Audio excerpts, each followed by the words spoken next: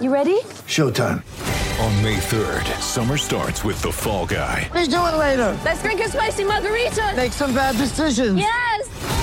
Audiences are falling in love with the most entertaining film of the year. Fall Guy. Fall Guy? Fall Guy. That's what the poster said. See Ryan Gosling and Emily Blunt in the movie critics say exists to make you happy. Trying to make it out? Nope. Because I don't either. It's not what I'm into right now. What are you into? Talking. Yeah. The Fall Guy. Only in theaters May 3rd. Rated PG-13.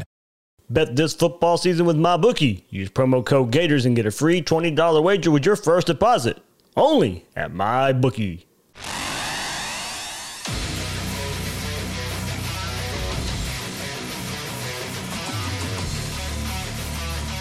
Gators Breakdown, because there's never a dull moment in Gator Nation. The Gators Breakdown podcast is ready to go. I'm your host, David Waters, and you can find me on Twitter at GatorDave_SEC. Joining me here on this Monday evening show is co-host Will Miles. You can find him at his site, readandreaction.com, and on Twitter at Will Miles SEC. Will, SEC East champs. Hey, man, feels good. Been a few years. Yeah. Obviously, just the first step in the journey, but you can't get to the second step until you get to the first. And first time Mullen's been able to do it in his long career now as a head coach. So a benchmark for him. And obviously he's been there as an offensive coordinator with Florida, but now getting there in his third year as a head coach. And this is not the diluted East that Florida was winning back in 2015 and 2016. I don't know that you'd call it as good of an East as 2006 or 2008, right. But at the same time, it's a significant step forward for the program, obviously building on the last couple of years. And, hey, in this weird season with COVID, Florida's 8-1 and one more game with LSU, and then you're playing for it all, right? I mean, not just for the SEC title, but you're playing for a shot to play for the national title, and that's a place Florida hasn't been since back in those late 2000s. So exciting time to be a Gator fan. Yeah, you can still celebrate being SEC East champs if that's a thing for you, but still realize that that's not the ultimate goal, not where Florida really wants to be. You can do both things at the same time because it is an accomplishment. And as you said, and I was watching the Gator Rewind. I think that they posted it around 8:00, kind of waiting for the podcast to start. You can hear Mullen in the locker room talking to the players, talking to the guys. Hey, you win the East. This is the first step. You can't do anything else without winning the East. You don't have the luxury of being Alabama in the 15-year run that they're on right now and not win your division and somehow sneak into the playoff and end up beating Georgia in the national championship game. But you don't have that luxury right now. No, well, I mean, like Nick said yesterday, they don't hang banners. They don't put up signs for SEC East champions. In fact, they've tried and they got taken down because no one puts up that crap. I'll sell shirts, though. Well, there you go. As long as you're making money off of it, we're all good. But yeah, I mean, again, it's the first step. I think everybody looks at it and says the team can play better, but that's a good thing because you still had this game 31-7 with 8 or 9 minutes left, and then gave up a couple of garbage time touchdowns. So if you're up 31-7 most games, if that's what you do against bad teams, hey, that's actually better than the 2006 team. I went after the game. I went back and looked at that 2006 team, and really. There were a lot of close games in that one, closer than we've seen this year thus far. And then you look at the 2015 and 2016 teams that were going into the SEC championship game. One is they were both coming off of losses to Florida State, and then they hadn't really looked good. I mean, geez, the 2015 team had barely beaten Florida Atlantic and those sorts of things. So that's not the way we are this year. I mean, this team is not perfect. The team has flaws. The team has warts. One of the big problems is that the team they're facing in Atlanta may not have many flaws or warts. And so that, it's a reflection on if they were playing an imperfect team in Atlanta, you'd say, okay, we're right where we want to be. I get why people would look through the prism of Alabama and say things need to improve because they're right. But like you said yesterday, the Florida didn't play Alabama on Saturday. Florida played Tennessee and, took their foot off the gas, just like they've taken their foot off the gas in almost every game this year. And, it's only been them once. So I saw pictures on Twitter where players were putting their Instagram accounts and Twitter accounts on a whiteboard for Tennessee fans to see in the stands. So, yeah, that kind of lets you know later in the game they were, where the mindset was of the team. Yeah, well, I mean, Dave Wonderlick had written on Gator Country earlier this week about the Florida-Tennessee rivalry and how it's really not a rivalry anymore. That, you know, when you beat a team like a drum, like Florida has over the past 2 decades, at some point it's no longer a rivalry. You know, none of these kids remember when Florida and Tennessee was a big deal. I mean, the last time Florida and Tennessee played a big game, 2001, maybe, was when it was an actual, like a game that had national implications for both teams. And, you know, beyond that, they haven't really played a big game where it's mattered to both teams at the same level. And certainly this weekend was mattered to Florida, but Tennessee, you know, it didn't really matter to them at all in the grand scheme of things. And these kids who are 18, 19, 20 years old just don't remember this rivalry. So I think that's why you see guys like Kyrie Campbell posting stuff about LSU right after the game this week, where, you know, this team sees those, you know, all the times we've gone and see fake punts and, you know, ridiculous stuff happening against LSU where you lose by 3 and the back and forth type of battles and hurricane postponements, Hurricane Matthew, the game where Tebow went for it on where LSU went for it against Florida in 2007 on 4th down all the time, the play where Percy caught the one off the DB's hands and took it to the house. Like, all those things are things that these guys probably remember from when they were growing up. They don't remember any of Tennessee. Yeah. So Tennessee's just another game, and LSU is probably a little bit bigger rivalry. So I'm looking forward to seeing what they do when they come out on Saturday. I'm glad the SEC is actually playing the games as opposed to some of the other conferences that decide to think out. And I think the football gods reward you for that sort of stuff. I think playing a full schedule will prepare each of these teams. And I think the other thing is that it'll you know, when they get to the playoff, these will be teams that are sharp, and they'll be teams that, you know, the SEC will have been steeled and hardened by having played the full schedule. And I think the ACC sort of ducking in is indicative of what they think about their teams. Absolutely, absolutely. So we'll get into all that. We'll get Will's thoughts on the Tennessee game, of course, and quick look ahead to LSU, and then kind of the theme of the episode of the run game. We know the run game struggled versus Tennessee, and then Dan Mullen was bombarded with it in the Monday press conference. So we'll get into all that. And Neil Blackman wrote a real nice piece on Saturday Down South. Kind of will be the focal point of getting a run game discussion started. I invited Neil on the podcast tonight, but he had some basketball practice to handle there. So priorities, good stuff there from Neil. So we'll get into it. We'll get into it, of course. But before we do, remember, you can find Gators Breakdown at news4jax.com/Gators Breakdown. You'll find all the Gators Breakdown episodes there, as well as News4Jax coverage of the Gators. Please share, rate, and review the show on YouTube. Hit that like button right now. A lot of you guys watching this live, hit that subscribe button as well. Or if you just want the audio version, check us out on your favorite podcast platform on the go. And follow Gators Breakdown on social media. We're on Twitter and Facebook at Gators Breakdown. So, well, man, get your initial thoughts here, looking back even more in depth here of the Tennessee game. Kind of follow the same script as the last few games of a little slow start on offense, ramping it back up right before halftime, after halftime, getting kind of that 2-for-1 deal there, scoring touchdowns. Defense helping out there in a way. I got some stats on that too if we have time to get into it. If not, I'll save it for Wednesday. But just kind of that scenario. But, that's kind of just following the same script Florida's followed the last couple of weeks. Kyle Trask, you really detailed it in your article at Read and Reaction. It's, it's not a shot when you say he played his worst game, because it was. For himself, it was a bad game. Yeah, I mean, and I hate saying it because it wasn't a bad game, but when you're at the, you put him on a pedestal right now, and rightfully so, he's earned that right.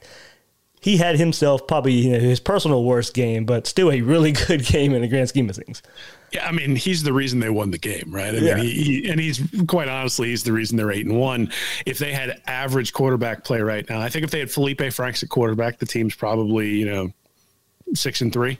Maybe. I mean, there's probably a couple of games that they don't win because they're not just able to go up and down the field. I wouldn't have a whole lot of confidence that any other quarterback would have been able to bring Florida back from being down 14-0 against Georgia.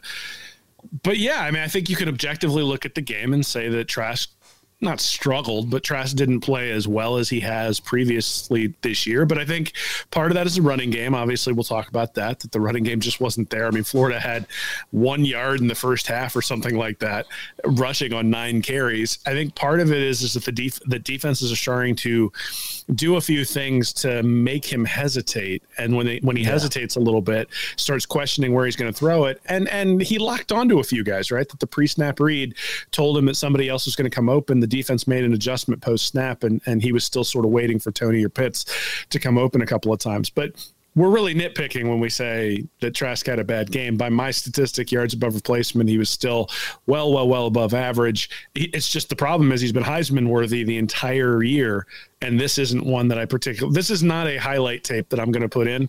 Like if I'm sending film to an NFL scout and telling him which game to watch Kyle Trask to get an idea of how well he's playing, this is not the one I tell him to pop in the. I'm sending the one throw to Copeland for a touchdown, and that's probably it. Yeah, I mean, look, that's the thing, right? Is he threw 4 touchdown passes. Yeah. He's got a really strong command of the offense, and even when he's a little bit off, or even when he's hesitating a little bit, or even when the defense is making him a little bit uncomfortable, he's still driving the team up and down the field. But it's interesting, for as much as the defense has been the story all year long, the last couple of games, the story's been the defense has kept the Gators in the game long enough for the offense to eventually take over. And it's interesting to see that on the other foot. I mean, we see one long drive, obviously Tennessee going down the field. We saw one long drive with Kentucky going down the field last week. And that was really it until you got into the second half of both of those games, late in those games when it didn't really matter.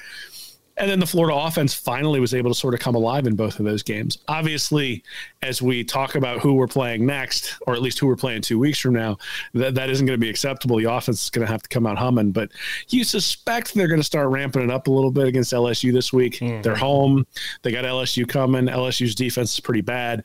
Get some confidence going into the SEC championship game. And then, Nick mentioned yesterday, maybe they've just been watching Alabama tape for the last month and a half. And if that's the case, hopefully Mullen has some surprises for the Tide. Yeah, and we'll get into that too.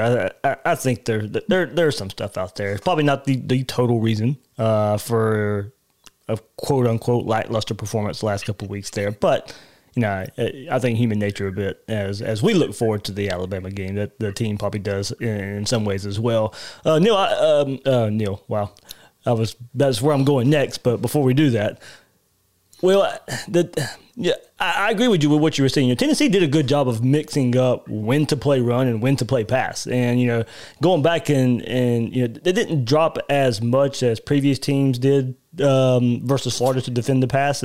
Watching it live, you probably thought that. But going back and watching the rewatch, they kept a good, especially Florida's early runs where Florida couldn't get the run game going. They had guys in the box. Florida didn't have a numbers advantage in the run game. Ran right into it, and they struggle blocking anyway, and they're not going to outblock an even or a outnumbered front for Tennessee there. So you maybe want to check out of some of those, or if you got an RPO, maybe pull it back and pop a pass there. So that's kind of just the little things I think that added up. But yeah, the run game, I mean, it did struggle. We'll get into it. But I thought Tennessee's linebackers they played the Florida run pretty well. Yeah, I mean, I think Tennessee definitely decided they wanted to make Florida one-dimensional. They were able to succeed at doing that. The problem is when you make them one-dimensional and put the ball in Trask's hands, then it causes you some problems. And the pass interference that got called back to Malik Davis, if that one doesn't get called back, we're having a different conversation. If they're able to convert after the fake punt as opposed to going backwards and then missing the field goal, again, it's sort of a little bit of a different conversation. But when you start playing against really elite teams, you can't not take advantage of being in plus territory. I know Brian Johnson talked about that a little bit today, about taking advantage of it when you get the ball on the opposition side and really having an attack mentality where you're able to take advantage of that. But it was interesting. Every time Tennessee went into single high safety coverage before the snap, I just looked at my daughter and said, this is going to be a touchdown. and that's really what sort of happened. When you give Trask looks before the snap and don't come out of it, he's one of the best I've ever seen at being able to pick you apart. The places where he struggled, like the one where he missed the deep throw to Copeland, he was waiting for Tony to come across the middle, and he didn't see that the safety had faked dropping deep and then had come up. He should have seen that he should have known the minute he saw that safety come up that Copeland was going to be open. He just didn't come off of that adjustment as quick. So those post-snap reads are things that, and look, every quarterback misses those from time to time. Yeah. Especially when you got a right tackle who's not moving sometimes when the ball is snapped. So, you've got, there are some complicating factors. He's getting hit quite a bit. And I even pointed this out in the Ole Miss game, I think, or maybe after the second game of the year. I think it was the South Carolina game, yeah. That he was getting hit even on balls that he was getting rid of with like a 3-step drop really quickly. The ball was coming out quick. It was coming out on a line, and it was really effective on some of those back shoulder throws, but he was still getting hit on those sorts of things. And I'm glad you bring that up, Will, because I know the sack numbers aren't very high. A lot of that's due to Kyle Trask getting rid of the ball, not the offensive line. Yeah, well, that's one of the things that really improved last year when he took over, is just the ball being out on time every time. He struggled a little bit against Tennessee with that last year. He struggled a little bit against Auburn, but pretty much every other game last year, he was able to get rid of the ball quickly. What he's added this year is he kind of manipulates the pocket, and he is a little bit more patient in terms of getting rid of the ball. But the play where he got sacked, where he had Copeland deep, is the first time I really remember him sort of holding on to the ball longer than I thought he should. Usually he just sort of chucks that ball out of bounds and lives to fight another day. And that was one situation where he just didn't come off of Tony quick enough, and it turns into a sack. But again, those sorts of things happen. I think, I sort of look at it as a 3-quarter game. After the third quarter, Florida was up 31-7. Probably should have been up, 45-7, and they just sort of packed it in and said, let's not get injured. Let's get back home and enjoy our East title. And I suspect that's kind of what happened. Obviously, you'd like to see the defense clamp down.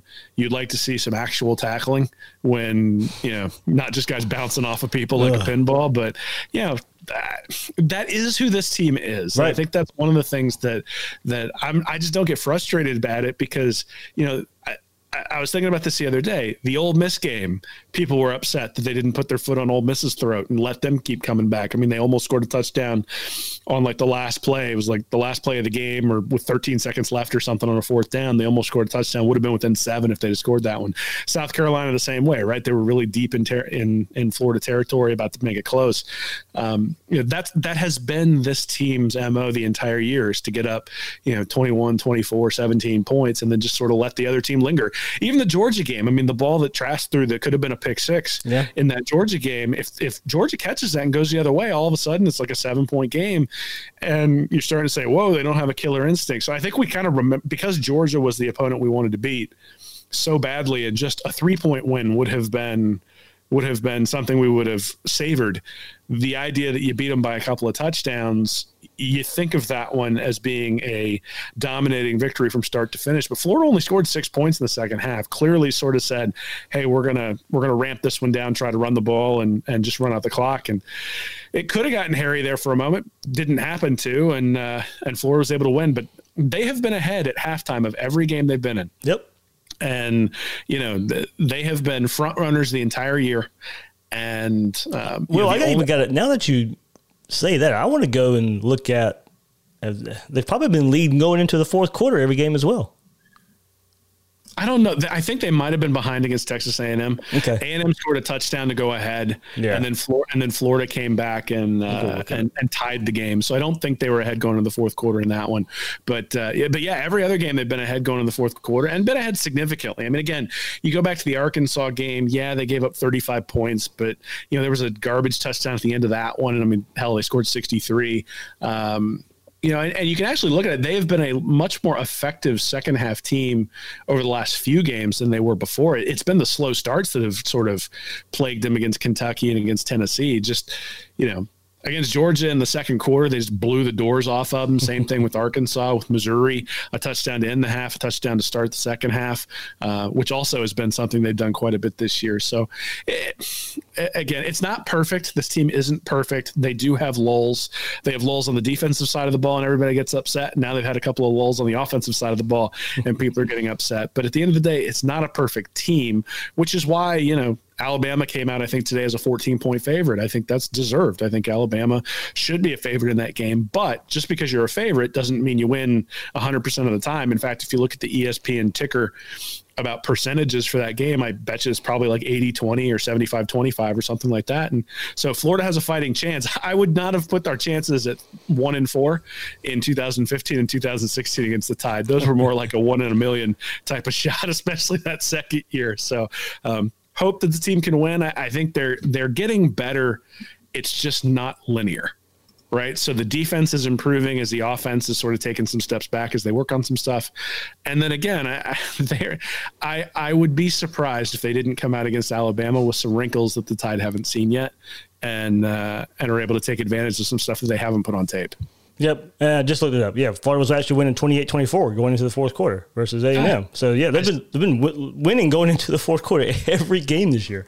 Yeah, I mean, and it's funny that for a team that was a fourth quarter dynamo the last 2 years, I mean, especially that 2018 team, but last year's team as well was, hey, we'll sort of hang in there, and then take over in the late third and early fourth quarter. That just has not been the case this year. They've been ahead so significantly going into the fourth quarter that, I don't know that it's necessarily guys just like taking their foot off the gas. And maybe it is a little bit. I'm just not sure they're good enough to be able to just coast. And the last couple of years, they've been great in the fourth quarter because they've never been able to coast because the game's always been close. Yeah. Now they're able to coast because they're up by 2 or 3 touchdowns. And we've seen what happens is, the tackling sort of wanes and the willingness to put your head in there and really go after the tackle wanes. And, I don't know. I don't know what to tell you. I don't know. The scheme didn't change. The only thing I will say is the defense was a lot more aggressive against Tennessee. Especially early on. Yeah. They had the corners were up, right? And they paid for it a couple of times on the long drive. Marco got beat on the back shoulder throw. They were in a lot of man-to-man, which meant the linebackers were stuck on running backs. And if the Tennessee running backs are causing you problems, I'm a little bit scared of what guys like Najee Harris are going to do. But again, that's the danger with man-to-man coverage. When you're in man-to-man coverage, your linebackers are in man-to-man coverage. And, there's a reason why Florida's played a lot of zone and played off a lot this year. And part of that is personnel, part of that is scheme, and part of that is the opposition. So we'll see. They're getting a little bit more aggressive. The defense, I think, played pretty well, especially through 3 quarters. I think they played really well against Kentucky last week. They are still the liability on the team, but they are improving.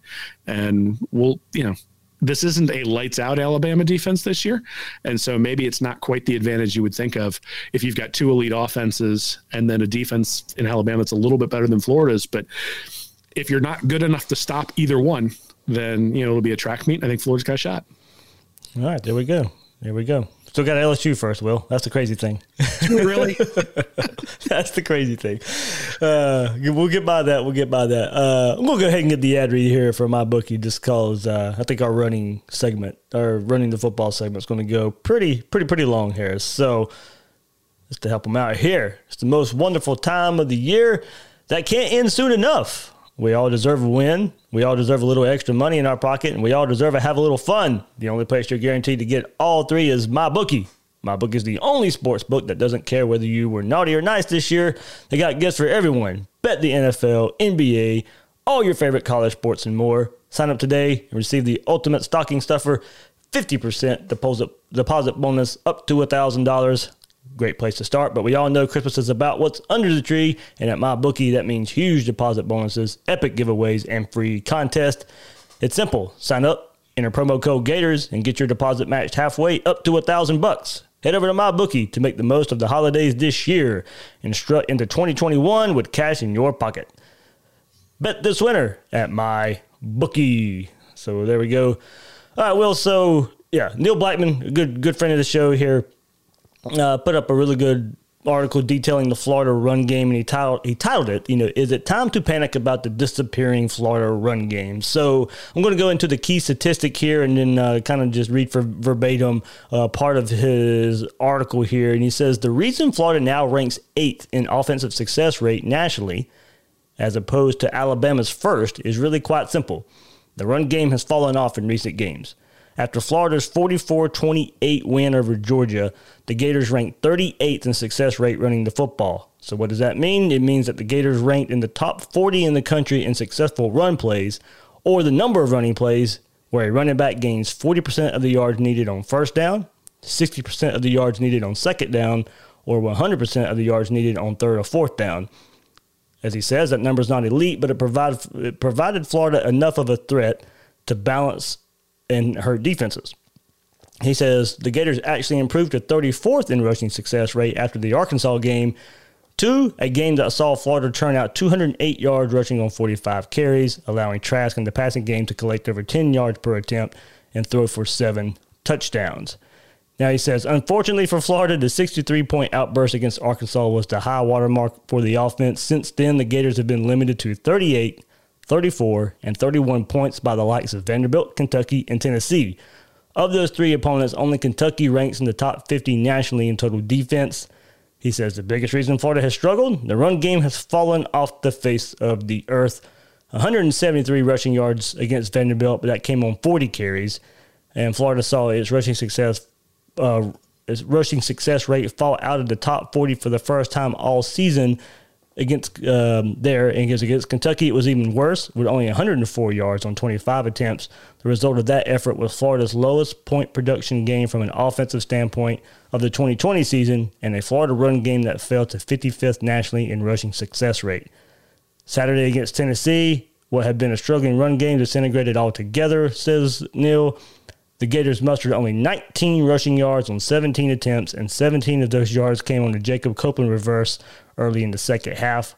Florida's running backs, who played such a huge part in the offense early in the season, tallied only 7 yards on 11 rush attempts. Only one of Florida's 11 attempts by a running back was a successful run, and only 3 of Florida's 17 rushing attempts on the day were successful.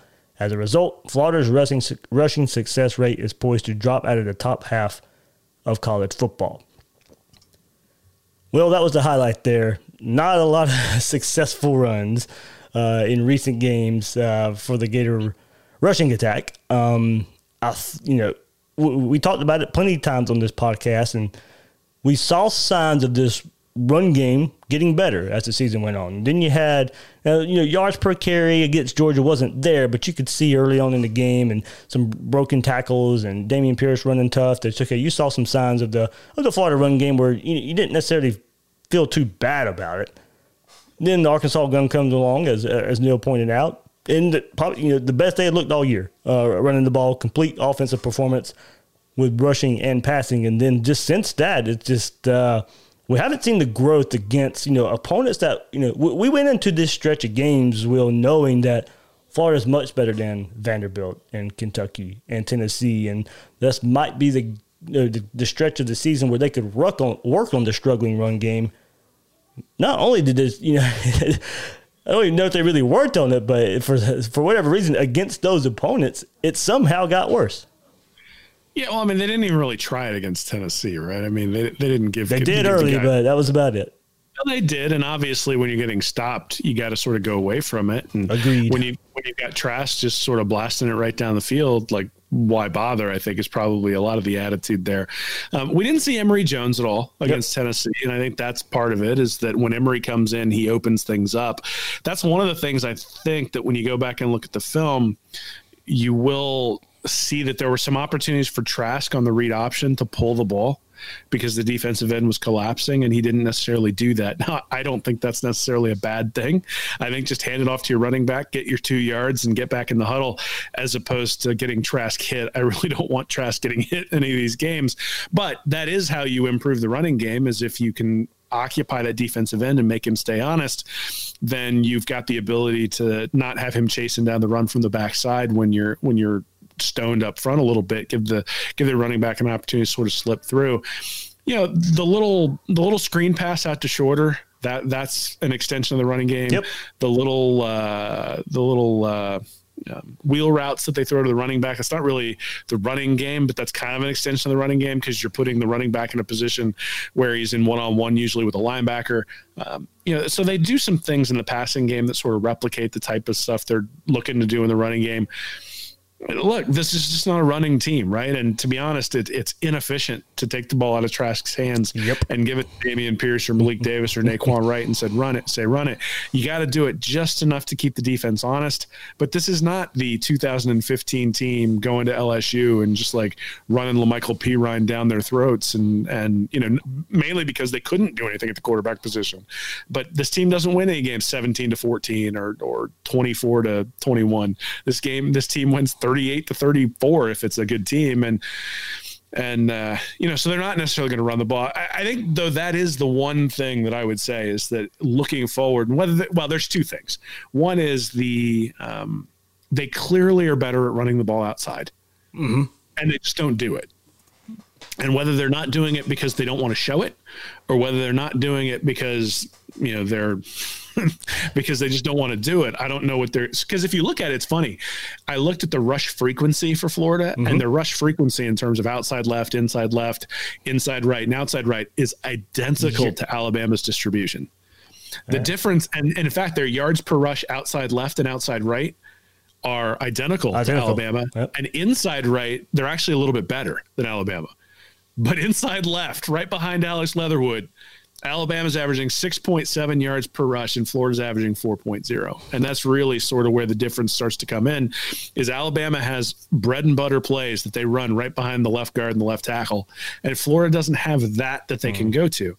The one thing I would like to see them do, beyond just having Trask maybe heat the ball every once in a while to keep the defense honest, is that sort of little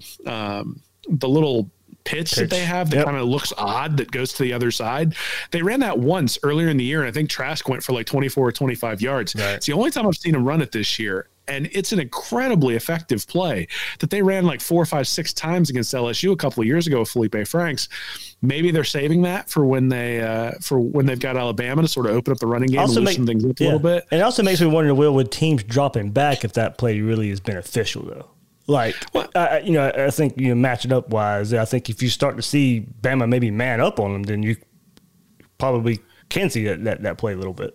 And the other thing I think would be interesting to see them do is the opposition is coming with a blitz every once in a while to come after Trask. And when they do, I'd like to see them maybe run a screen or something where they allow the defense's aggression and use it against them. Like you said, sometimes they're dropping back. You got to catch them in a blitz to make a screen make any difference. But even just the fact that you're going to call a screen sort of makes people think when they're going upfield, maybe I shouldn't go upfield quite as heavily. And that's the thing, is you're not running the ball to get 7 yards a clip and salt the game away.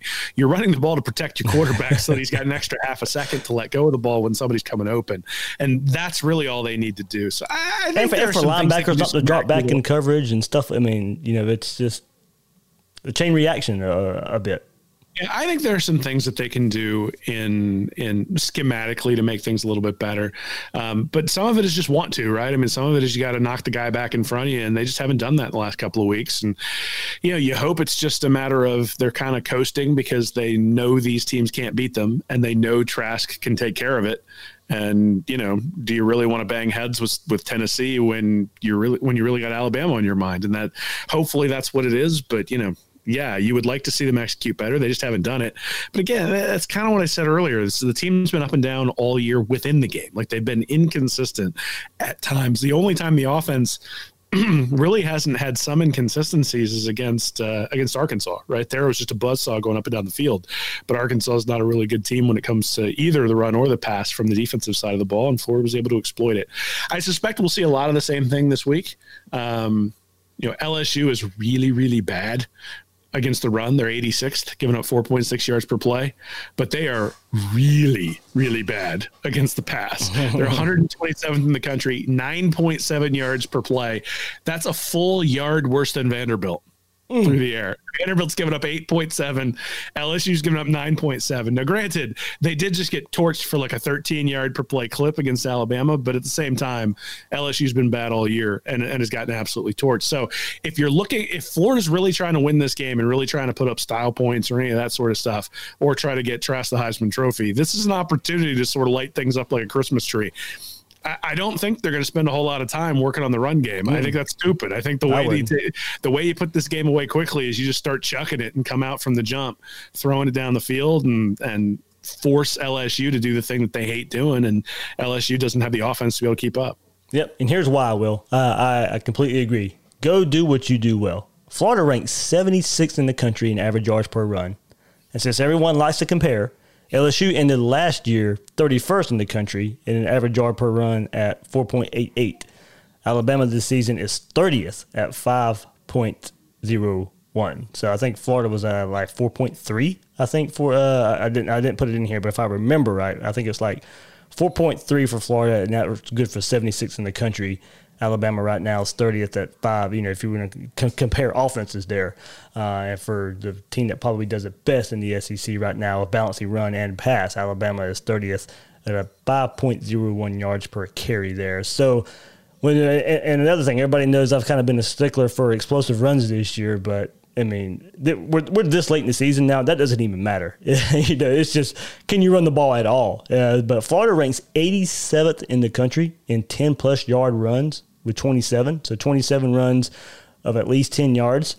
Florida is 104th in the country in rush plays of at least 20 yards, with only 5 rushing plays of only 20-plus yards. Kadarius Toney has one of those. So the running backs only have 4. I think Kyle Trask has a 24-yarder too. So if I'm remembering off the top of my head right, Will, the pure running backs only have 3 carries this year that have went over 20 yards. So, you know, that's my point right now. I'm at this point of the season to where you just don't waste plays on it. You're a rushing team. Everybody wants to sit here and say, "Oh, you got to be balanced to beat Alabama." Not this Florida team. Not this Florida team. You got to go play your game. You got to go play your game. Enough to do it. Keep them honest. But I don't need to see what we saw versus Tennessee when you run on first down, gain 1 yard, and then run on second down again, and have Kyle Trask have to convert a 3rd and 7, 3rd and 8, 3rd and 9 just because you wanted to do it. You know, so I mean, I think it depends. The places I was surprised, and this is maybe the other place where they could improve their rushing, is there were a lot of times where Tennessee had 3 men in the box on, say, like 3rd and 2. Mm-hmm. And 2 years ago, that was an automatic Felipe Franks was running the middle. Yep. And they don't do that anymore, right? I mean, they will run Trask on the quarterback power every once in a while, but usually that's we're going to have sort of a bunch set, and we're going to, you know, bring a lot of people in, and we're just going to have Trask up the middle. It's not an automatic that they have that sort of QB sneak on 3rd and 2. And I know you trust Trask, and I know you think he's great going down the field, but if they're just going to hand you a first down, like those are times where maybe, that's the only time I'm not going to complain, when they run the quarterback power with Trask. Now, obviously, he kind of looks like I think I saw somebody say he looked like a wounded giraffe out there running around when he's running for the first down. But you know, those are the places where I think maybe you say, all right, let's run the ball. And Florida's actually been pretty successful at those 3rd and 2 type of things. I was a little bit surprised that they didn't try to run the ball a couple of times on those and just put the ball in Trask's hands. That's probably where I'm at. Throw early to set up 3rd and short if you want to run, if you have to run. Well, but maybe. So I guess it depends on how you feel about things, because if you look at Trask's stats, and this I think is one of the things that's really impressive about him. So on 3rd and 10 plus, he's 10 of 15, so 67%, averaging 8.9 yards per attempt. On 2nd and 10 plus, he's 21 of 32, so 66%, 331 yards, averaging 10.3 yards per attempt. So basically, you get in 2nd or 3rd down and 10 or more, and Florida's converting first downs because he's averaging 10 yards every time he attempts to throw. You look at him under pressure, he's 43 of 69, so 62%, 636 yards, 9.2 yards per throw. So, you know, Trask is playing at an elite level, whether it's 2nd and 2 or whether it's 2nd and 10. And he hasn't really been in those 2nd and 10 plus situations a lot. He's in like 3rd and 7 a lot, but you know, he's able to convert those because he's incredibly skilled. I agree with you in some capacity that, you know, you don't necessarily want to run on first down, get stoned, run on second down, get stoned, and then force Trask to make the conversion. At the same time, that's kind of demoralizing, right? Like when Florida was playing Texas A&M and the Aggies kept converting those 3rd and 6s, 3rd and 7s, 3rd and 8s, the defense just sort of started sagging. You could see it. You could see them get gassed. And there is a benefit to doing that. And one of the things that I do think is that if Florida gets into the fourth quarter against a team like Alabama and has not run the ball at all, then Alabama's defense is going to be fresh. And Florida's defense is going to be gassed because Alabama will stick to it. And that's one of the things you got to be concerned about is they're really going to have to play – really the game against LSU is the same way, but they're going to have to play both of those games from ahead, right? That if they get way behind and the opposition is able to run the ball, their defense is going to get tired and they won't really tire out the opposing defense. And there is a benefit to hitting the other team early to wear them down. And yeah, you're getting 1 yard in the first quarter, but what about in the third quarter or the fourth quarter when you need to run the clock? Have you established that you're going to be able to pick up, that 1 yard turns into 4 and the 4 yards turns into 7. And we just haven't seen that this year because they haven't shown the commitment to it. Part of that is probably because why would you when you have Trask back there? Because he's going to pick up the first down for you. And it's not like he throws a lot of interceptions. But I do think at some point, it's sort of the same thing we said about the defense. At some point, the defense is going to have to win them a game. And at some point, the running game is going to have to step up. Obviously, it wasn't against Tennessee. I don't suspect it's going to be against LSU. I think they're going to have some wrinkles against Alabama to get the ball outside because that is where Florida is able to run the ball. Get the ball outside, whether it's with Tony, whether it's with Copeland, or whether it's with the running backs where you're actually running different option plays and things like that to get the ball on the edge. This team isn't going to just blow the guys right in front of them back 6 yards and just drive down the field. They're going to have to get explosives on the sideline. We'll see whether they can do that. But getting to the edge is key because, like I said, they're averaging the exact same yardage on outside runs as Alabama. It's just the inside runs to the left where Alabama dominates and Florida has not. Yeah, I think you could probably see, and do you work on it versus LSU? Do you see the outside edge runs with Naquan Wright and Malik Davis? Because to me, those are the backs that you throw in that position if you're going to run to the edge there. So lack of running game, it was stressed to Dan Mullen in his Monday's press conference today. And I don't think he's putting on a face, and I think he means it. He says the passing game is there. So the run game results are not a big concern for him. Of course, he'd like to run the ball better, but he says, that's not the offense. So said they could spend a lot of time running the ball, but that doesn't really fit the strength of the team right now. And jokingly says, it sounded like us in the media today were challenging him a bit. That said if he wanted to stress it, Florida could come out in the wishbone and he'd run the ball every play versus LSU. That's how he ended the press conference today. So a little fun back and forth there between Mullen having it there. So. Will, look, there is a thought out there that Florida has to run the ball better to win versus Alabama next week. So to me, how does that translate this week? Do you, and you threw the stats out there for LSU of, look, it's not a very good defense overall, and they do struggle passing the ball.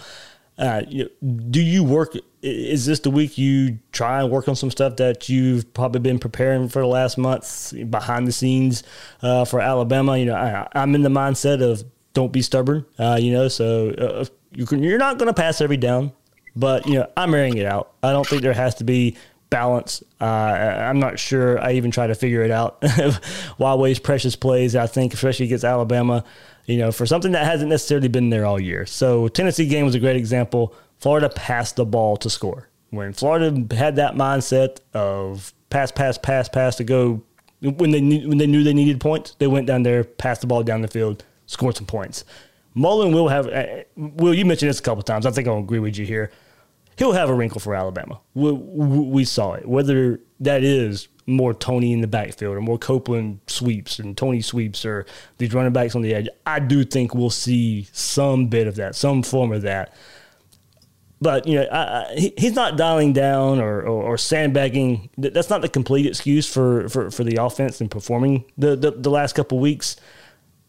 I think we're not going to know until Florida lines up against Alabama what they've done the last month is in preparation for Alabama, if they've been hiding stuff. I'm not a big believer in that. I think you go out there and play your game to a certain extent. So I think there's a lot of ways to look at some of the run game struggles, maybe some of the offense struggles, and we're really not going to get the answer till Florida and Alabama line up. And maybe to an extent when Florida plays LSU this week as well. We're not going to know what they show, what they put out there versus LSU, and how it translates to Alabama next week. Yeah, I mean, it'll be interesting. So if you look at yards per rush, Florida has only had 7 quarters where they've been below 2.5 yards per rush. And every time they have one of those quarters, the offense sputters. So first half against Tennessee, 0.1 yards per rush. Obviously, they still scored 17 points, but there were points left on the field. Absolutely. Second half, 2.3, same thing. First half against Vanderbilt was one of those where the team was a little bit sluggish, didn't necessarily come flying out, didn't score a whole lot. Second half against Georgia, 1.6 yards per rush. They only scored 6 points. 1.9 yards per rush in the second half against Texas A&M after averaging 4.9 in the first half. And Florida had to punt a couple of times and had a couple of turnovers there or one turnover in the A&M game. And then the second half against South Carolina, they had 1.3 yards per rush. And that was when the offense was sort of sputtering. And we were sitting there going, well, why can't they put it away? And you look at the games where they didn't struggle in the second half to put the game away. 6.7 yards per rush against Ole Miss, 5.4 yards per rush against Missouri, 5.6 yards per rush against Arkansas, 5.4 yards per rush against Vanderbilt when they really sort of slammed the door there in the second half against Vandy, came out in the third quarter and just absolutely took care of them at that point. So look, when they run the ball, the offense is more effective. In fact, you can even start to track if you look at games where they've scored more than 40 points. The only game where they had less than 100 yards rushing was the Georgia game, and they had 97. When they're putting up 200 yards of rushing or 196 against Ole Miss, they score 51. 208 against Arkansas, they score 63.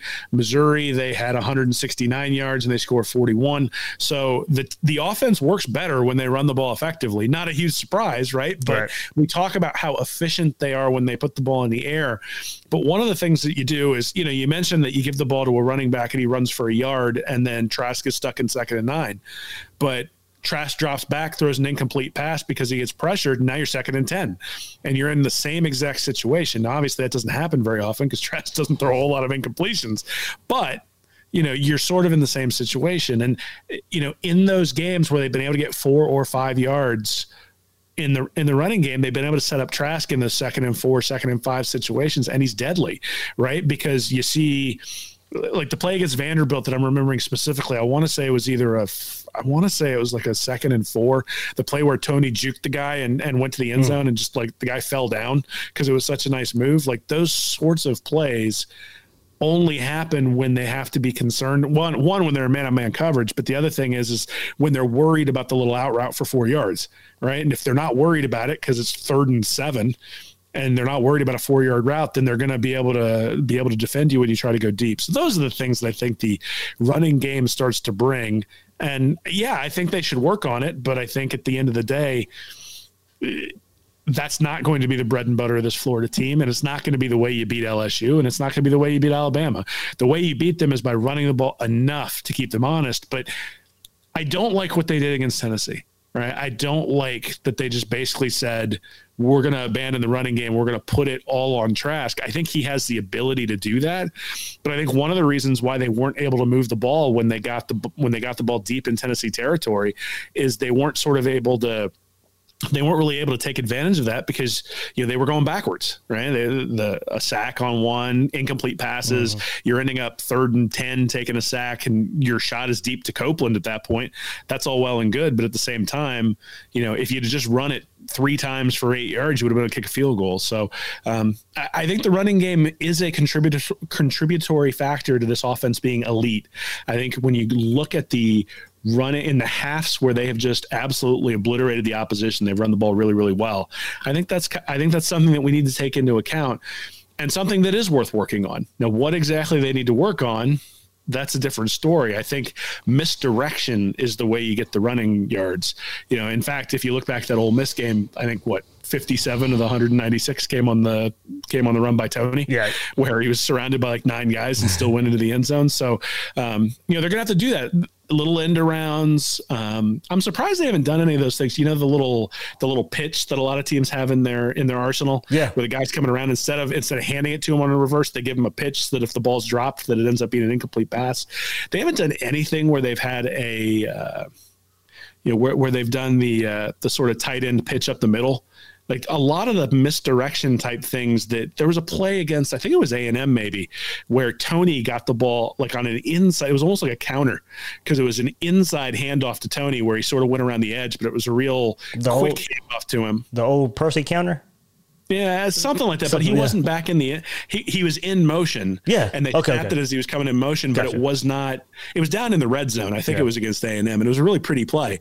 And I haven't seen that at all the rest of the year either. So, yeah, I think they're holding some things back, but I guess a couple of weeks. And I guess where I'll go with it, I don't think the traditional run game is going to work. Now, if you want to, it is going to have to take some creativity. I think if you want this run game to be a factor, if you want this run game to put up the yards, and I believe you said it earlier, I don't think this Florida offensive line, this Florida run game is not just going to be able to line up and push Alabama off the ball. Those are two different things, though, right? Yes. So yes. Being a factor and putting up yards are two different things. Correct. Florida run game can be a factor if they get 5 yards twice in a drive. Yeah. Right. And you look back and you go, we got two rushes for 10 yards that drive, but the other 65 are on Trask, but Trask was able to take shots downfield twice because it was 2nd and 5. Right. And that's where the 1 yard stop kills you. Even if you get 3, having it at 2nd and 7 for Trask makes a difference because he's got different options when the defense takes different things away. He doesn't have to push it 10 yards downfield. And that's all you're looking for. So I think the running game being a factor is different than the running game putting up yards. Now, obviously putting up yards ends up being a factor and your offense is much more efficient when you're able to run the ball. But those would be the things I'd be looking for is, can you pop a 5, a 6, a 7-yard run? It's one of the reasons I've been a little bit surprised they haven't given the ball to Pierce a little bit more. Because if you remember early in the year, one of the things, I think it was SEC StatCat had some stat about how Florida was gaining more yards after contact than anybody else in the SEC, but they were like middle of the pack in terms of their ability to run, which really means the running back was doing the yeoman's work of actually, he's getting hit in the backfield, but he was still able to fall forward for 3 or 4 yards. That's Dameon Pierce. And so, Malik Davis can he showed that versus Georgia too. What's that? And he really showed that versus Georgia too. Like, when that was the round of time that I really looked into that stat, and then it was the week of the Georgia game, and that's what Dameon Pierce really showed in that game. And like, he'd get hit at the line of scrimmage, but he's getting 3 or 4 yards. Yeah, so they gave him what, like 5 carries? I think he had 4 or 5, yeah. Yeah, so 5 carries for 5 yards. I mean, that's not enough, right? I mean, if you're going to give 4 to Naquan Wright and you're going to give 2 to Malik Davis, I think you just say, hey, based on who we are and what we need to do, let's give 9 to Dameon Pierce and figure out the other stuff later. Now, obviously, Malik Davis is somebody who's really active in the passing game, and so they like having him back there. At the same time, if you want to run the ball and you want to run it effectively, I think Pierce is the guy who has the opportunity to do that because he can break tackles and he can he doesn't have to turn a 1 yard run into a 50-yard run. He has to turn a 1 yard run into a 4 yard run. And all of a sudden now your running game is a factor, even if it's not necessarily putting up a whole bunch of yards. And I guess I will say, too, and I have to go back and probably look at this as well as far as the run game, but how it translates to explosive plays, too. The explosive plays may not be coming in the run game, but when Florida was running the ball better, did that contribute to bigger explosives in the passing game? And so that would have to be something we have to go back and look at down in distance and situations. But that just kind of crept in my mind of how, when Florida was running the ball better, we didn't. The Florida offense didn't have really any explosive plays, or not many explosive pass plays versus Tennessee. Not in the fashion that we were used to seeing them, as far as Tony breaking a 50, 60-yard tackle. They had the Pitts, the long Pitts. 2-yarder to Pitts. Yeah. They had the 28-yarder to Copeland at the end of the first half. They dialed it back a little bit in the second half, weren't going downfield quite as much. But, yeah, you're right. I mean, 23-yard pass to Tony on the field goal drive. They had a 22-yard pass to Tony. They had to punt. They had another 20-yard pass to Tony. There's a theme here for a touchdown. And then 28 yards to Copeland and another drive that wound up ending up in a touchdown. And so they're still getting the explosives, but you're right. It's not 37 yards per explosive like it was against Ole Miss. Now it's 26 yards per explosive. And some of that is the defense is able, So Dan Mullen's offense and Urban Meyer's offense. In fact, I managed to get a bootleg copy of Urban Meyer's Ohio State offensive scheme at some point. And it says on the first page that the entire goal of the offense is to get the defense to commit a safety up to the line of scrimmage. Yep. Get the single high safety and then attack. That is the fundamental thing that they drill into all of their players on the first page of the playbook. And so Florida doesn't have the ability to do that right now, right? They do not have the ability to force the defense to bring up that safety. And so what they're doing is they're doing it with the little bubble screens. They're doing it with formations. One of the things you haven't seen this year at all, and we saw it a lot in 2018, we saw it a lot at Mississippi State, was having the wide receivers out so far beyond the hashes that the outside runs were just open. Because there was so much space, and where the safeties were gave them an opportunity that if the defense played one way, you pitched it outside. If the defense played another way, the quarterback ran right up the middle. Again, because of who you have at quarterback, you've had to make some adjustments. But the formations that Florida has been known for to use to open up the running game have not necessarily been used very much this year. It's been very vanilla. And again, I suspect that it's vanilla for a reason, that they're preparing for some things coming up in a couple of weeks. But yeah, I mean, that's the issue, is that Tennessee, when it really came down to it, was able to have two safeties deep, and maybe they would shift their safeties after the snap, but they had the two safeties deep at the snap because they didn't have to worry about the running game. If you make the opposition worry about the running game, the safety can't shift post snap because he's already up helping in run support. That's the goal of a Mullen offense. That's the goal of an Urban Meyer offense, is run them out of the two deep and then throw it once they go single high. And they just have not been able to really get the opposition into single high. So they're doing some things to get some guys open via formations and things like that in the passing game. But that's why the running game is important. And so if you can force the defense to come up, all of a sudden those big plays are going to be there behind them. And against Ole Miss, that was true, right? The deep throw to Pitts, they were able to hit some of those deep throws because they were able to run the ball in that game. And that just hasn't been consistent this year. And yeah, I'm not sure that it will be. I think one of the things is that this is a team that has warts. We know it has warts. And the question is, can they overcome the warts, or can they scheme around the warts? Not necessarily are the warts going to go away, because they aren't. I mean, right? The team is who it is at this point. There are probably some things you can do schematically. There are probably some things you can do to sort of surprise Alabama. But Nick Saban's been around for a while, so I suspect his guys will be ready for the types of things that Mullen might bring. Yeah, and that's kind of been brought up a whole lot too. Oh, they're sandbagging, they're saving some stuff from Alabama. I do agree to a point, but Nick Saban has been coaching long enough. There's enough film out there on this Florida offense. There's enough film out there on Emory Jones. The surprises will run out. At some point, you're going to have to play your game and beat Alabama. You're not going to surprise them all game long. Yeah, well, and the game's throwing the ball, right? Yes, exactly. Like, the game is not – and it is interesting. I mean, last year, if you remember, like 4th and 1 was pretty much an automatic end around to Tony. Yeah. Right? I mean, I remember in that beauty of the bowl game against Michigan, they did the same thing. That was sort of how they salted that game away. Yep. Was the end around to Tony on 4th and 1. They did it against South Carolina that year a couple of times as well. I remember them doing it last year, maybe against Kentucky is who they did it against. I can't remember. But yeah, because Florida went up and pretty much put the game away with that after Kentucky. That's right, but it was Swain, right, or Hammond who took the end around on that one. Yep. So I haven't seen that play in a while either. Like, there hasn't been anything to get the ball to the outside, which is funny because that's where they're good at actually running the ball.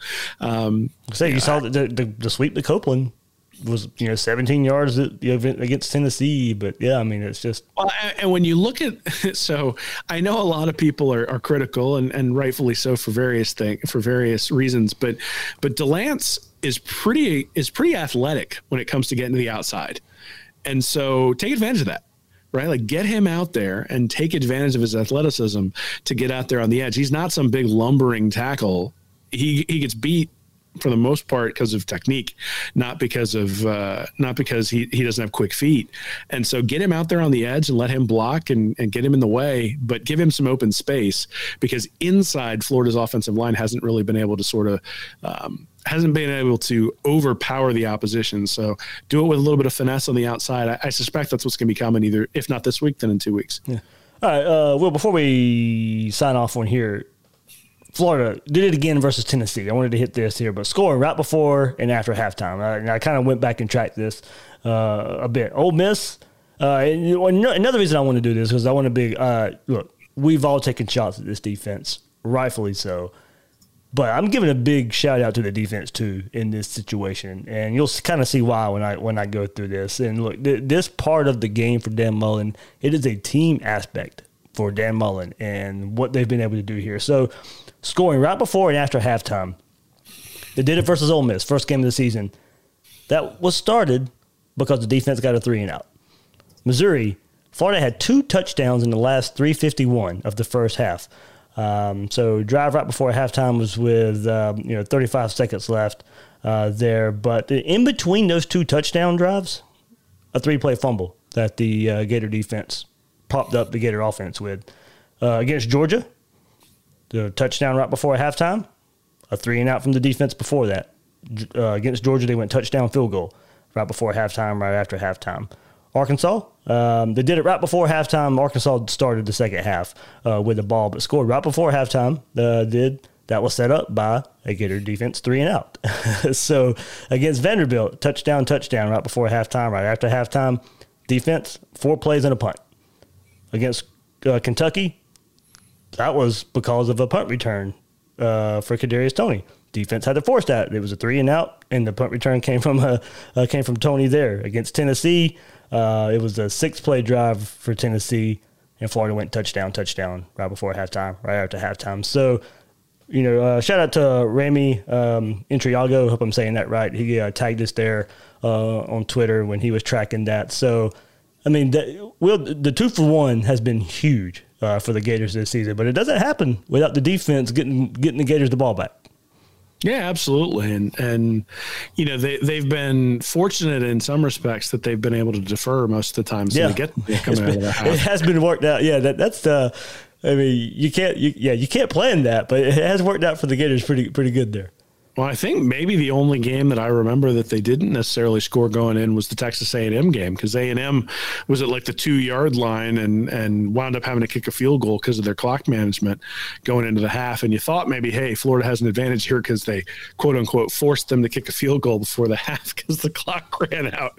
But yeah, I mean, look, the defense absolutely has to turn them over in order for you to have an opportunity.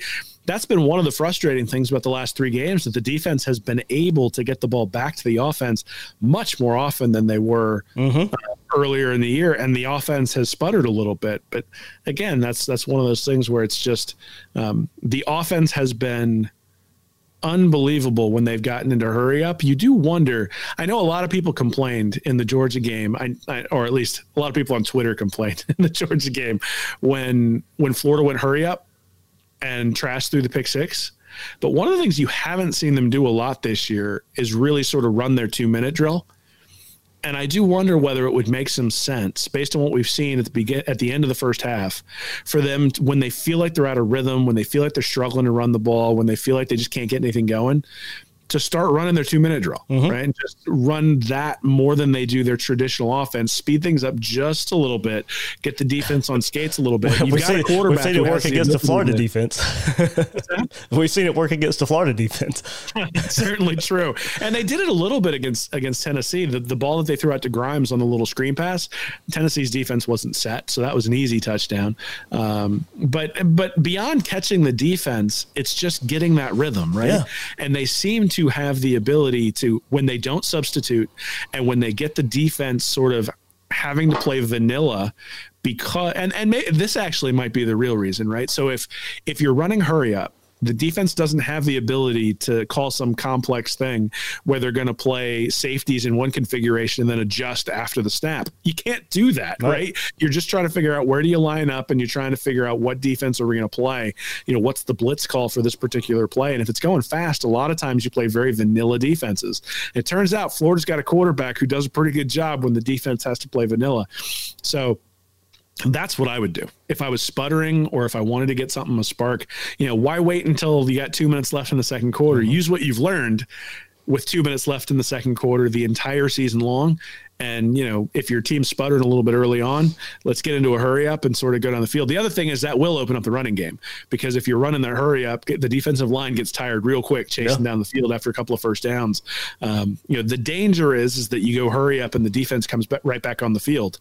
But I think the benefit probably outweighs the downside for that. And that would be something that I think we might look for against Alabama, is maybe they go a little bit more up tempo early on, try to catch the tide in simpler defenses and give Trask easy reads.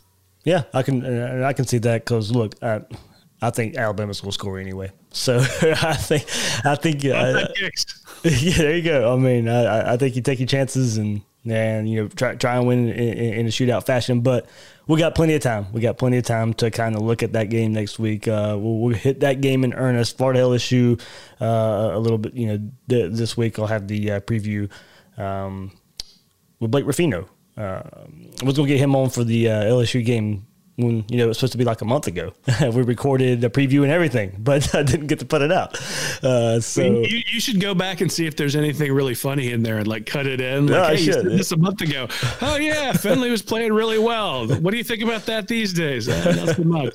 But that was the rumor. That was the week of the rumor where, oh God, it was the guy that took over. Who was the starting quarterback? Miles Brennan.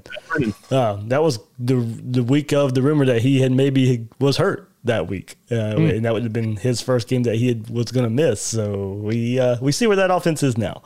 Well, it is interesting, back in one of the things I heard this week heading into the Tennessee game, and it did feel a little bit like it was the 2001 game that was moved because of weird circumstances and moved back towards the end of the year. But I actually think this LSU game kind of feels more like that, where it was something early in the year, got canceled, got moved to the back. Even, we got riled up for it, and then the game got canceled there early in the week, gets moved to the end, and you got national championship aspirations on the line here. And it's a home game, and it's going to be eerie because there won't be as many people there in the Swamp, even though it's a night game. But at the same time, this is where I'm actually having those shades of 2001, not necessarily the Tennessee game last week. Now, that Tennessee team was pretty decent. It came into the Swamp. This LSU team, not so much. So I do expect this to be a coronation. Certainly hope that the Gator guys who are seniors enjoy their senior day and that they could do something special for them, because I know this whole season has been kind of weird. So to be able to honor those guys, I hope they are able to honor it, because certainly, those guys, the guys who've been here for 4 years, came in 2017, lived through that mess, and then have contributed to 18, 19, and 20 in the turnaround of the program. And guys like Trask, who came in 2016, have lived through the whole thing, where they went to the SEC title game in 16, but then, the credit card scandal and all that stuff in 17. So hopefully the seniors get honored. Hopefully the fans give them their due, because they certainly do deserve it. And hopefully they can chuck the ball around a little bit. It'll be like an old ball coach game with LSU, because they can't stop anything through the air. Hopefully it will look like that 2001 Florida LSU game then, because Rex Grossman threw all over LSU in that 2001 season. Will, man, I got to quickly here. You ready for next week? Previewing an SEC championship, and I completely just left my mind, I guess, because of 2020, and we're following this great Gator team. Early signing days next Wednesday as well. So we got an SEC championship game to preview and early signing day. So next week we'll be busy next week doing everything. I'm excited for it. Florida's recruiting class, I think, is ranked 7th right now. We haven't talked about it in months because the team's winning, and it's not looking toward. There is no wait till next year. Recruiting is always about hope, and we're sitting here on December 7th, and Florida still has an awful lot of hope for 2020. So there's not really a whole lot of reason to talk about hope for 2021. Yeah. So we'll let Georgia we'll let Georgia talk about their recruiting titles when they when the early signing day comes, and laugh at them next year when we beat them again, and then. We'll let UCF talk about the Boca Raton Bowl, because they got that going on, and they're the best team in Florida playing in Boca Raton for the holidays. Yeah. And Tennessee's class that was crowned champions back in May, all falling apart now a week before early signing day. Whatever in the world is going on up in Tallahassee, because that is just like that. That's like somebody. I don't know. They took like a blowtorch to a dumpster or something. Very on Twitter right before we hopped on for this episode said, he goes, I didn't think it was possible for recruiting Norvell to be worse than McElwain. I said, you're right. I said, problem is it's not even close how bad that recruiting is compared to what Matt Cohen was doing at Florida. But again, no excuses, right? You got your main rival, at least in state, who's struggling. You've got a Heisman level quarterback. You got all those things working for you, and you hope that really does filter into being able to close on signing day, get some flips, and potentially. Now the only problem is they've got 26 signees or 26 commits right now. So you probably will have to process out a couple of guys if you get higher level guys committing, but. Hey, that's elite programs have to do that. And if you've got to break your promises to bring in somebody who's a high level guy, you're going to have to do it. So we'll see. I mean, I think Florida's probably in a position where 2 or 3 teams will pass them if they close to get to where if those teams close to get to where they're at 25 or 26 recruits. Texas A&M is in that frame. I think Notre Dame might be there too. So there are a few teams that are going to have that opportunity, but like you said, Florida State struggling. Texas is struggling from a recruiting perspective because nobody really knows whether Tom Herman's going to be there. Georgia's right where they normally would be. They're right up there at the top. Same with Alabama. So it's not getting any easier.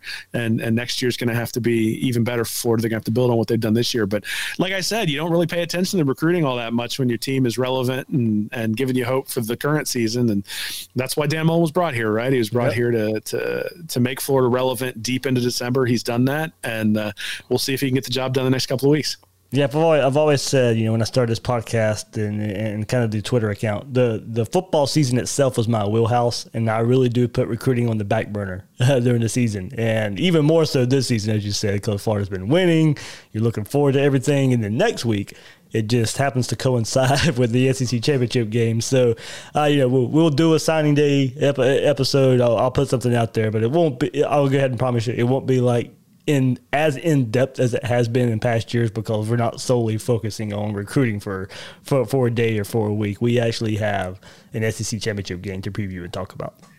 Yeah, well, it is interesting that the recruiting does so many numbers. Like the reason that there are websites built solely around recruiting, and I can see this on my website. All I have to do is put recruiting in the title of the article, and I get 3 times as many readers. And so, you guys are just as excited as anybody when it comes to recruiting, and we see that with the numbers, and certainly it makes a difference. But I suspect that this week that'll be a little bit different. I suspect that this week the people will be interested in checking in on the recruiting, but they're going to be a lot more interested in checking in on how Kyle Trask is going to exploit Alabama's defense and all those sorts of things. And I'm excited for it, because that is the fun part, right? I mean, this is the thing that I think coming out of the Tennessee game, there was a lot of talk and quite a bit of negativity on some of the social media sites regarding, it's going to have to be better to beat Bama. But I'm like, who cares? It's like, this is why we care about recruiting. We care about recruiting so that you can get to where you're 8-1 in a COVID ravaged season, to play for the SEC and to play for the playoff. And Florida has put themselves in that position. So, who cares whether you were ranked 5th or 7th or 9th overall? You've gotten to where you need to get to, and we'll see whether they can pull it off. Again, there's a reason why Alabama is favored. There's a reason why Alabama is why everybody looks and says, that's the target, and hopefully we're going to be able to show that we can play with them. But that's the exciting part, is you get to show that on the field, as opposed to, showing it in the recruiting room exclusively. And, hopefully we'll avoid fake punts on 4th and 11. Hopefully it doesn't come to that. So there we go. Will Miles at Read Reaction. Will, what you got? I'm sure LSU preview coming up this week. Yeah, there will be an LSU preview, and then I've been getting a lot of questions about the Heisman race. And I was going to talk about that. I was going to talk about that tonight, but we completely ran out of time. So I'm going to write about that this week, so we could talk about it during the recruiting episode or something next week and bring it up. But it's going to come down to the SEC title game, which is interesting, just because of narratives and all that sort of stuff. But who actually deserves it? And that's one of the things that I think is an interesting thing to look at. Trask has put up an awful lot of stats that are really, really impressive, but Mac Jones has as well. And, so when you're comparing the two, who's better, who would be better if you put them on the other team, those sorts of things, the types of questions I'm hopefully going to address. And we'll have plenty of time to talk about that next week. kind of that could be, of course, part of the preview for Florida Alabama is a lot of talk about that Heisman Trophy race. And look, to me, these are the two guys. I called it a month ago, as when we did the last panel. That it was going to come down to this, and you could see it a month ago, and it's just only ramped up since then. So, well, here's the reality: Rex Grossman had an opportunity to win the Heisman Trophy. He loses that game to Tennessee. Right, exactly. They don't put up statues and they don't give up Heisman trophies for winning the Orange Bowl and, a fourth place finish in the AP poll. At Florida, the Gator standard is Heisman trophies, national championships. Steve Spurrier's got the Heisman. Danny Werfel's got both. Tim Tebow's got both. And if Kyle Trask is going to win the Heisman trophy, he's at least going to have a playoff berth to his name. And, man, I can't wait because that previewing you think previewing the SEC championship game is going to be fun. Oh man, wait till we have playoff games where we get to make fun of these other conferences that finked out. And, I really want Florida to play Ohio State just so we can make fun of Ohio State having only played 6 games. I will take it right now. We'll take it. That means they're there. That means they're there. Will. Absolutely. All right, Will Miles. You can find him on Twitter at Will Miles SEC and his site, readandreaction.com. I'm the host of Gators Breakdown, David Waters. You can find me on Twitter at GatorDave_SEC. Guys and girls out there, thanks for listening to this episode of Gators Breakdown.